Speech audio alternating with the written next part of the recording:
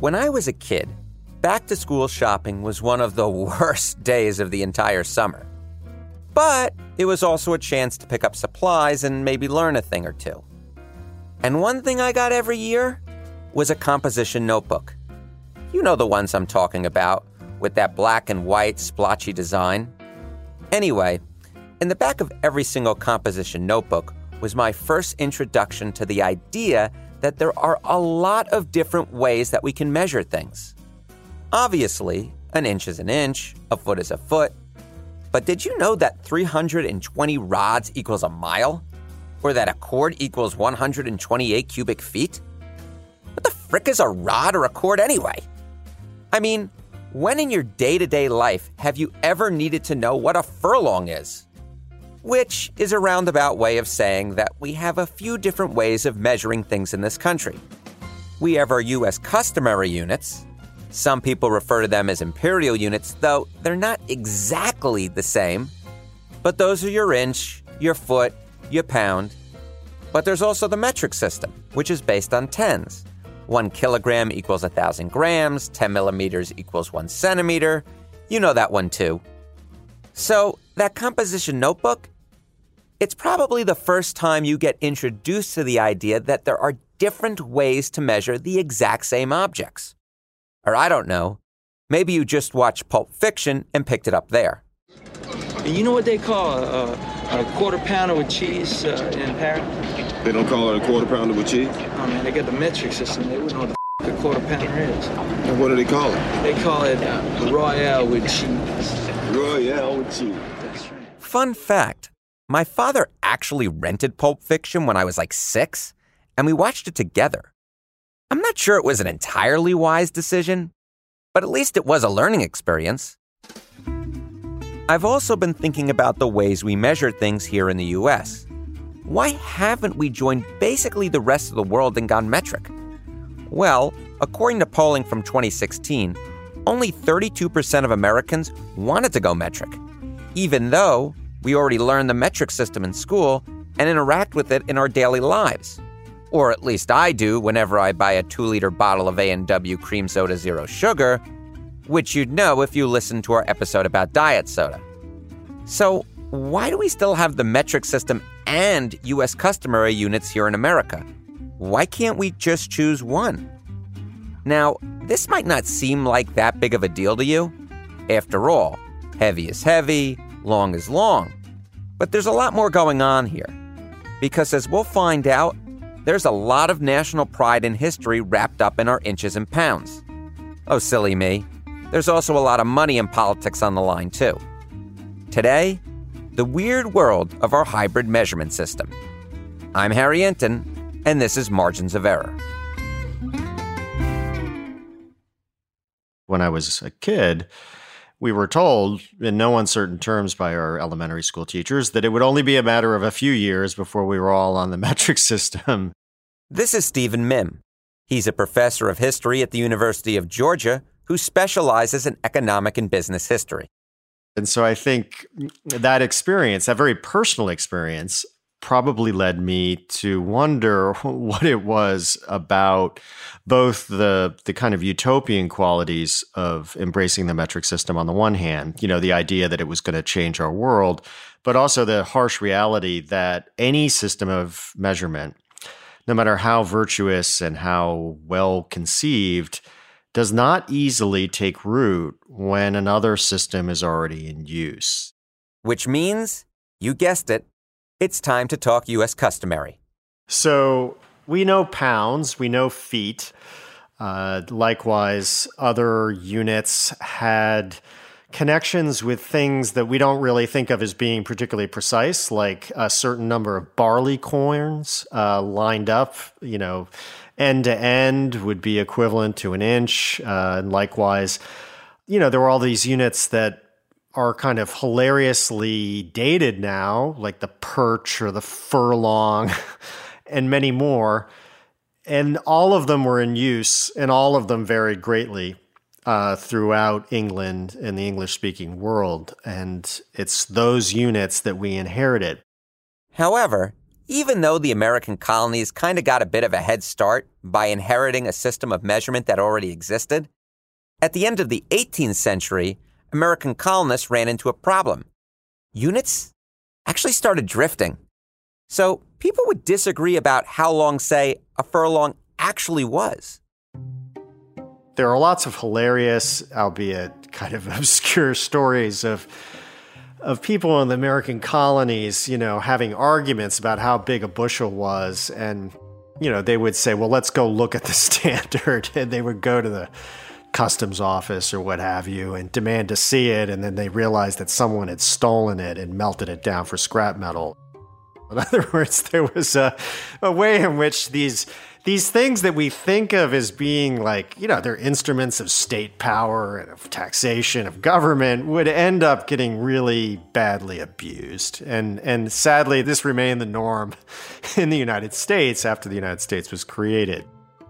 Now, you might be thinking to yourself, oh, well, that seems like a bad basis for a system of measurements. And you'd be right. But the British units we used in America weren't officially defined by the federal government here until the 1830s. So when I heard about this, I couldn't help but think, okay, well, why didn't we just adopt the metric system back then? Because in many ways, problems like this were why French scientists established the metric system in 1799.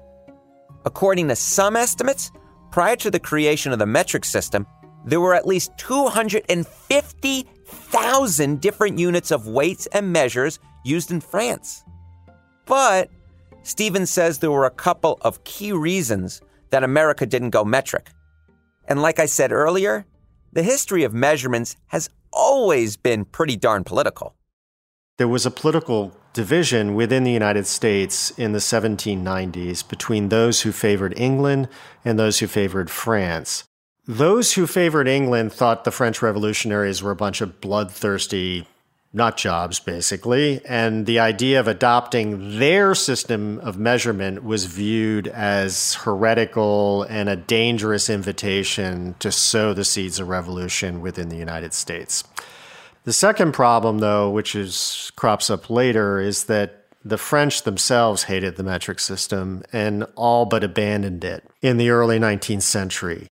So when we got around finally in the 1810s and 1820s to considering what system of measurement we were going to use, metric or our British units, we didn't really know what to do because the metric system didn't seem to be taking root the way that the revolutionaries had anticipated. And so we opted to basically do what Americans are really good at doing, which is kicking the can and not making a decision. But like in most moments of crisis, a lone genius stepped forth, determined to institute order where once chaos reigned. His name was Ferdinand Hassler, and he was actually not an American. He was this very eccentric Swiss scientist who had taken on the very thankless task of surveying the United States coast. It was the Coast and Geodetic Survey that he was in charge of. And he was dealing with the fact that feet weren't uniform, which is not a good idea for map makers. And so he was a scientist and he said, I'm going to create standard units. And so he was the one, without any congressional authorization at all, who actually chose our bushel, our foot, the exact definitions of these things, the inch, all of our kind of core units were gifts, if you will, of a Swiss surveyor. So he made all these units and they were really beautiful and uniform, and he distributed them to all of the United States customs houses. And the United States, in theory, had uniform units. A few decades later, the federal government checked on the status of these, and much like their colonial forebears, they realized that many of them had been lost, melted down for scrap metal, banged up, and otherwise utterly neglected and discarded. So, okay, maybe Ferdinand Hassler couldn't solve our country's measurement problem by himself, but that didn't stop others from trying too. And by the mid-19th century, metric was gaining steam. For example, after Napoleon had let metric lapse during his reign, it was reinstated as the system of measurement in France in 1840. So there was some discussion in America. Was it time to go metric? When the Industrial Revolution really kicks off, and I'm speaking here after the Civil War, a lot of engineers and industrialists need uniform units. In particular, they need to define the inch with absolute precision. There's some discussion of going metric at the time, but because the inch had been completely woven into factories, the decision was made, and it was a fateful one by engineers, that they would standardize the inch and not go metric. And this was in the 1860s and 1870s. They didn't like the metric system because they would have to retool their factories, and that would have been expensive. So that's a financial consideration. But they also had a very practical objection to the centimeter, which would have been the most logical thing to substitute for the inch. A lot of people said, well, what's the big deal? Just simply take a quarter inch and convert it to centimeters. But when you do that, you end up with this horrible decimal. That horrible decimal? It's 0.635.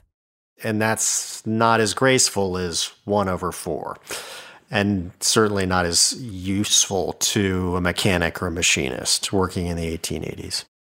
In many ways, this is where a lot of rational resistance to metrication built up, not from any kind of patriotic zeal, but because changing established norms was expensive and complicated. But there were some people who did see metric's appeal. The fact is that the metric system has many advantages, right?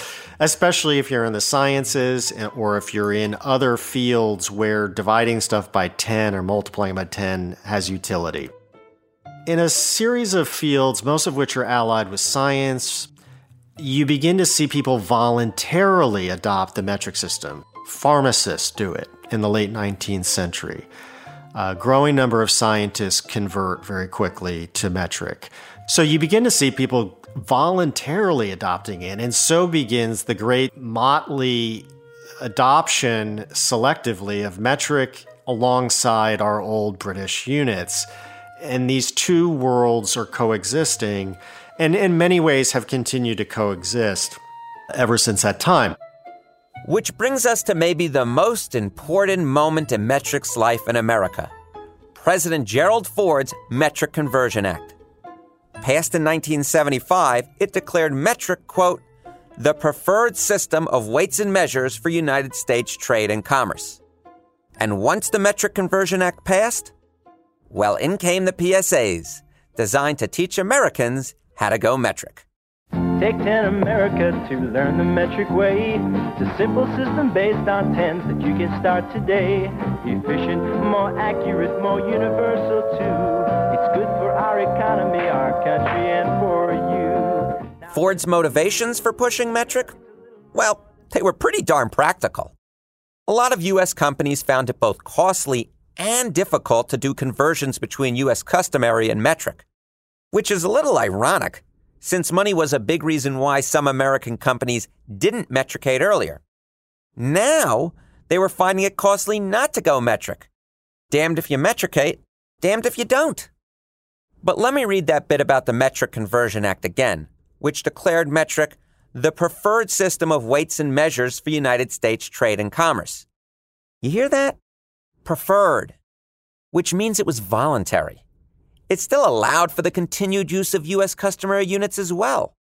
So, while specific pockets of American industry had already metricated, or did so in response to the Metric Conversion Act, well, if you didn't want to go metric, you didn't have to.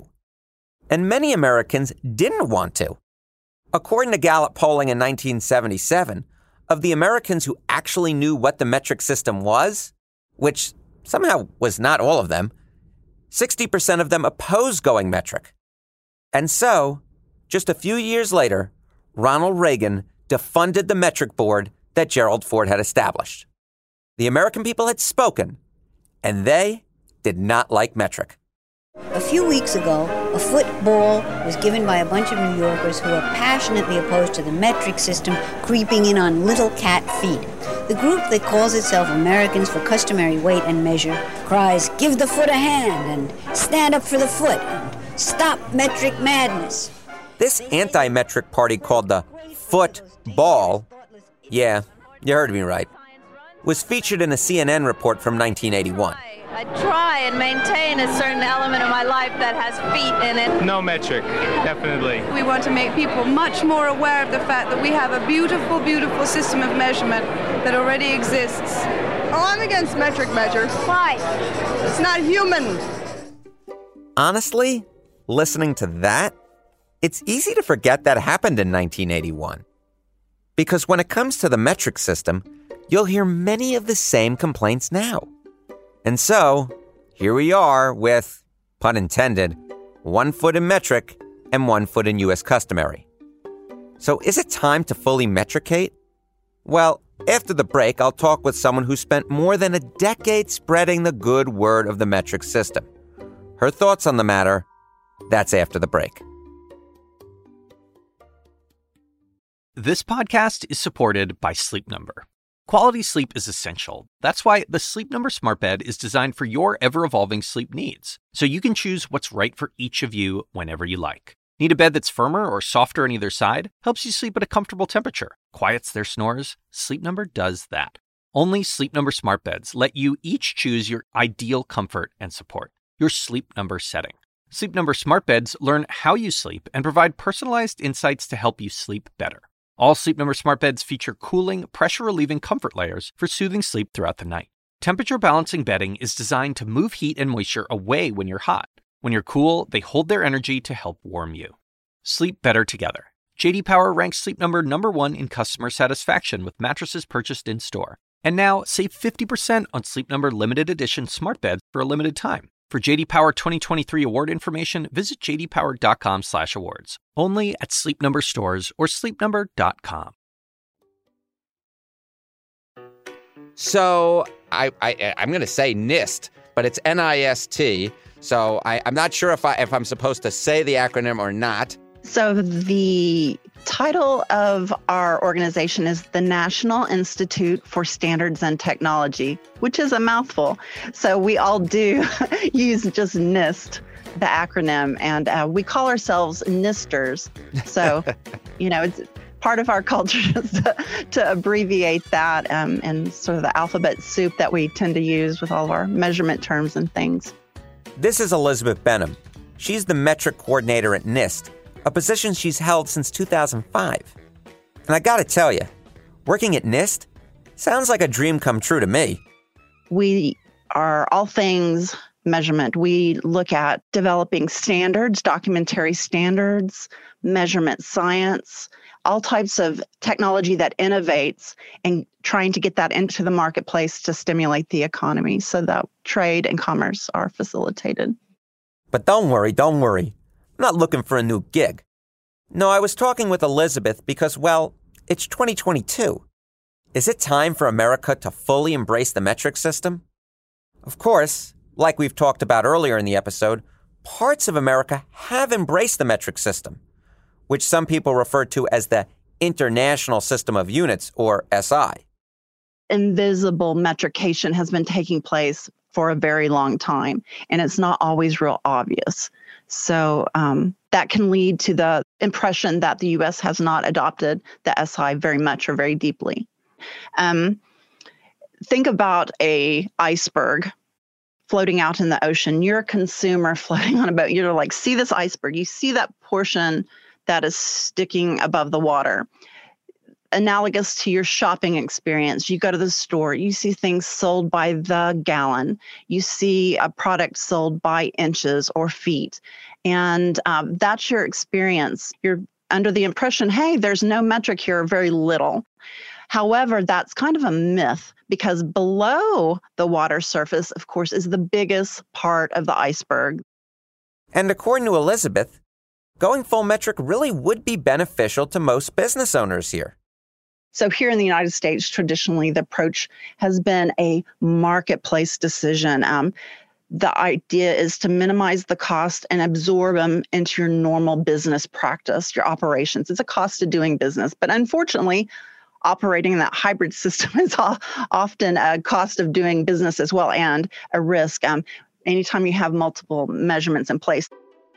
And the challenges, of course, here in the United States, we have a law that requires for, probably 90% of consumer products that it be dual labeled. Elizabeth's talking about the Fair Packaging and Labeling Act, or the FPLA. In 1994, the FPLA began requiring that product labels here in the U.S. show both U.S. customary and metric units. To Elizabeth, well, this is suboptimal. That cost of keeping everything system, maintaining those two systems, that typically just gets passed on to the consumer. If that business thought that they wanted to do metric-only labeling, then they could have both of those lines running with metric labeling. It's sort of like a double standard, that cost of having to do both, the inefficiencies that come with it. It may be a very small quantity of margin, but it is competitive disadvantages for some companies. That's why, I think it is important that we can eliminate those barriers for those businesses that feel like that business model works for them when it comes to U.S. laws and regulations. It would seem to me, essentially, is that the answer is it depends on the business. If you're thinking of going into an international marketplace, then going metric seems like a pretty smart decision, versus if you're really only going to be in the domestic market space. I mean, sure, dual labeling is nice, but it really doesn't pay because most people here in the States don't really use metric nearly as much, at least on a number of different things. And also, small businesses oftentimes, like initially, they may purchase older technology, bottling, packaging, equipment that lasts a long time, 40, 60 years, and a small business is probably not going out there unless they have a lot of capital to buy the latest and greatest technology, which is probably designed in metric specifications. But the pro-metric argument goes beyond business. Elizabeth sent us a recent study from Old Dominion University, which called our teaching both customary and metric in school, quote, a financial drain. Researchers found that eliminating customary from elementary and middle school curricula would save millions of hours of teachers' and students' time annually. And by doing a cost-benefit analysis of that time, researchers suggested that if we were to teach only the metric system, the U.S. would save anywhere from $1.6 billion to $2.5 billion a year. But, and this is an important but, Elizabeth recognizes that going full metric, well, it's not something that can just happen overnight. Our economy is very, very complex. I wanted to give you a quote that is from a 1978 General Accounting Office report. The GAO found that no country with the economy and population anywhere near the size of the United States has converted to the metric system. Of course, other countries have metricated since that GAO report from 1978. But obviously we haven't. At least not fully. Because on a practical level, just think about how big and complicated the U.S. is. When we take the economies of individual states, like the state of California, their GDP is analogous to that of France. The GDP of Texas is analogous to that of Canada. And so very complex. What's right for Texas or California may not be what's right for, let's say, Maryland or Florida or so forth, and those different industries in those states. So it's hard to make that decision. It's not necessarily economically feasible for all of them. But I was struck by something that Elizabeth said when we were talking about the 2-liter bottle, which is on the same level of recognition as, say, the gallon of milk. Ultimately, it's really important that we, as consumers and citizens, and just plain old people, are familiar with the measurements that we're using, which cuts both ways when we think of going metric or not. 2 liters now, you go to the grocery store, that's ubiquitous. Everybody, you could hold up a 2-liter bottle. Everybody in the United States like, I know what that is.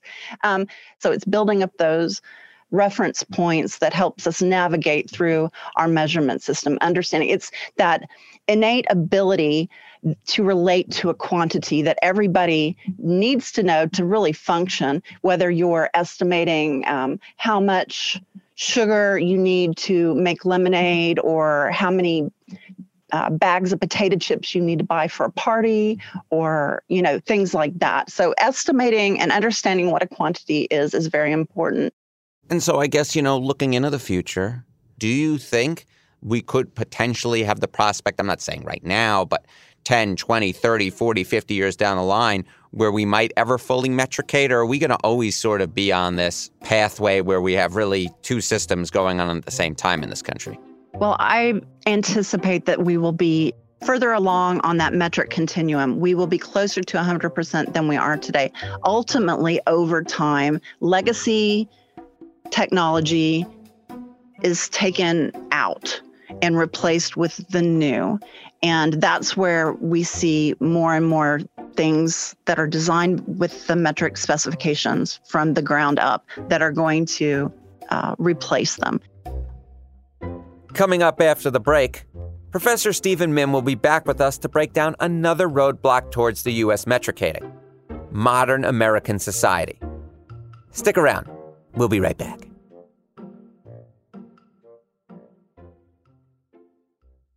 The Assignment with me, Audie Cornish. So there have been arrests, suspensions, disciplinary hearings. They're shutting down graduation events. At this moment, the part of the protests that are admirable are young people calling attention to atrocities. Michael Roth is the president of Wesleyan University. I would like to make a space for them to do that, as long as that space doesn't prevent other people from pursuing their education. Listen to The Assignment with me, Audie Cornish, on your favorite podcast app. Welcome back, folks. So, last segment we talked about metricating on a kind of macro scale, from exports to education in the U.S. And all those reasons do check out. I understand them. But I gotta be honest. As someone who's grown up in our hybrid system, I can't say I feel a deep personal push to go metric. And Professor Stephen Mihm, who we talked to earlier in the episode, says that ain't too surprising. What's striking about the metric system since the 1970s, though, is the degree to which there is, outside of hardcore partisan feelings on both sides within a very small group of people, a general apathy on this issue. In other words, while Tucker Carlson has, in fact, done segments in which he's painted the metric system as a dangerous, insidious form of global government that will infect and destroy the United States. Almost every nation on earth has fallen under the yoke of tyranny, the metric system. From Beijing to Buenos Aires, from Lusaka to London, the people of the world have been forced to measure their environment in millimeters and kilograms. And I gather that these are popular arguments to make for his particular audience. Most Americans just don't really care that much. The only thing that seems to bind us together is that we don't like change, really. In other words, we don't like having things renamed or units banished, and so we tend to react badly in those cases. Now, you might be smirking about the kind of anti-metric rhetoric you can find in America these days, but people have, historically, taken measurement systems very seriously. I mean very. Especially when governments have mandated top-down overhauls. You know, in Latin America, for example, in the 19th century, some of these countries went metric, and there were riots. People smashed metric measures. There were these incidents of actual violence over this. I don't think that would happen, but I do think it in this moment of a rebellion against globalization that I think is informing a lot of political movements around the world. This is one issue that, you know, it may not be a good idea to poke the bear of people's attachment to the gallon or the inch, you know, which seem quaint, antiquated, outdated to people who use the metric system. But it's really not probably worth the battles that would have to be fought. In other words, there could be a very significant political cost to whomever pushed the metric system and made it mandatory in the United States, particularly mandatory and exclusive. Like, do you remember Lincoln Chafee? He's a former senator and governor of Rhode Island who briefly ran for president in the 2016 election. And in his campaign announcement speech, well, he decided to go big. Here's a bold embrace of internationalism. Let's join the rest of the world and go metric. Yeah. So, did you catch that awkward pause and then laughter? Well, Chafee's presidential campaign lasted all of 4 months. And looking back on it a year later, he called his focus on metrication, quote, the big mistake. Because in many ways, he immediately became that guy who wanted to go metric. But this contemporary pushback against metric isn't only happening in America. Great Britain has gone through something similar but less dramatic in that their move toward integration into the European Union was attended with the relinquishment of British units. And now that Brexit has taken place, there's now the door is wide open to reviving the older units. The UK actually began metricating in 1965, 8 years before it joined the European Union. But in the wake of Brexit, imperial measurements seem to be making a bit of a comeback in Britain. Last year, Brexit Minister David Frost announced his intention to allow shopkeepers and supermarkets to sell items in imperial units, not metric. So back to buying fruit in pounds and ounces, just like the good queen intended. But like we've said, people have been anti-metric ever since it was invented. Like, take this wild story. Well, in the 19th century, there was a movement, and it was not a fringe movement. It was a very serious movement among people in Great Britain and the United States who were opposed to the metric system. They believed, and I am not making this up, I feel like I need to make this disclaimer before I go forward. They believed that the inch was a God-given, in other words, literally, the big man himself had handed down the inch to humanity at the dawn of time and had embedded it, and I'm not quite certain how this worked, in the Great Pyramid of Giza in Egypt. Of course. And scientists and engineers, very prominent ones, including, people at Oxford, Cambridge, were huge proponents of this. A lot of these people were super smart and also invented amazing things that became central to the Industrial Revolution or made astronomical discoveries. So if there's a lesson to all this, it's that maybe we need to let go of the belief that people can be wholly rational, wholly metric, and maybe acknowledge that there's a little bit of irrationality in all of us. Why does this debate bring out such passionate opinions from people? And why is it that it seems to bring out such passionate opinions from people who aren't really necessarily, impacted too much by whether we go metric or not metric? Just people who are living their everyday lives who aren't engineers or scientists who, to be honest, are the ones who are perhaps most impacted by this. That's a great question. And I think the answer probably goes to what weights and measures, in other words, systems of measurement, have always been, which is that they aren't just a label on a food package or a number on a scale, but they are a kind of language. In other words, they are functioning in a very fundamental way as a means of communicating things about the world around us that we use to understand the world. When we grow up with one of those languages, whatever it might be, metric or imperial units, those systems become a kind of shorthand that we use to understand the world, a language we use to describe the world. When someone tries to take away your language or ask you to speak a new one, I think it brings out a very instinctive reaction and a resistance to it. I actually really like that. I think that is exactly sort of right. It's something simple, but it represents something so much larger. Exactly. And if you are, let's say that everyone started learning the metric system as a child, those children would be totally fine with it as adults. There would be no problem. It's the resistance inevitably is from those who are already speaking the language that they know and don't want to take on the burden of learning something new. We are creatures of habit, human beings, and a new system of measurement is something that's difficult for people to acquire after they've grown up. Ultimately, our system's kind of a mess. But it's our mess. And it still works. Well, kinda.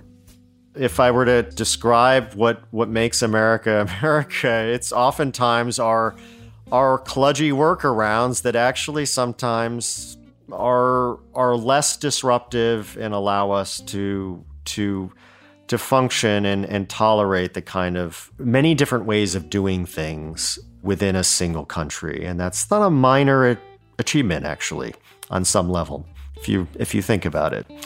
And it's embedded in our political system with 50 state governments operating simultaneously with a single national government. And perhaps on some level, it's embedded in our very ugly but functional system of measurement. I must admit that before we recorded this episode, I didn't know what to think of the metric system in America. I knew about kilometers and meters and kilograms from school, but for the most part, I didn't use them all that often in my daily life. Even tackling the topic came from my buddy Noam, and I thought to myself, hey, what's the deal with all that? But as I looked into metrication, it became clear to me that this wasn't just a trivia question. For example, which disastrous presidential campaign put forth metrication as a main issue? It was far larger and more complicated than that. Indeed, that's often why I choose the topics I do for this podcast. I love looking at issues that seem small at first, but actually say a lot about who we are. As for me and the metric system, I think I come down where Stephen does. Yes, there would be some clear advantages to switching, yet what we have now mostly does the trick. In a world where there are so many big problems, why rock the boat? Coming up on our next episode, people these days are more single than ever, having less sex than ever, and just being less romantic than ever. So I gotta wonder, is love dead? And if so, who killed it? Next time, I'll try to find out. Margins of Error is a production of CNN Audio and Western Sound. Our showrunner is Cameron Kell. Our producer is Savannah Wright. Production assistance and fact-checking by Nicole McNulty. Misha Stanton is our mix engineer. Additional support from Tamika Balance-Kolasny, Dan DeZula, Allison Park, and Alex McCall. Our executive producers are Ben Adair and Megan Marcus. And me, well, I'm Harry Enton.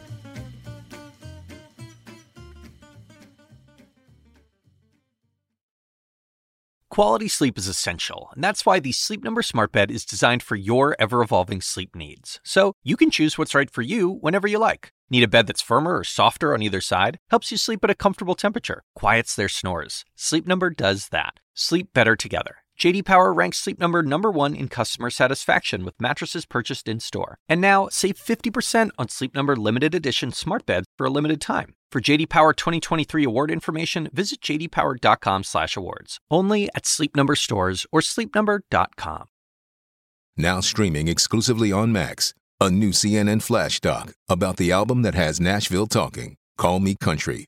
Beyoncé and Nashville's Renaissance. Watch it at max.com/callmecountry. Max subscription required.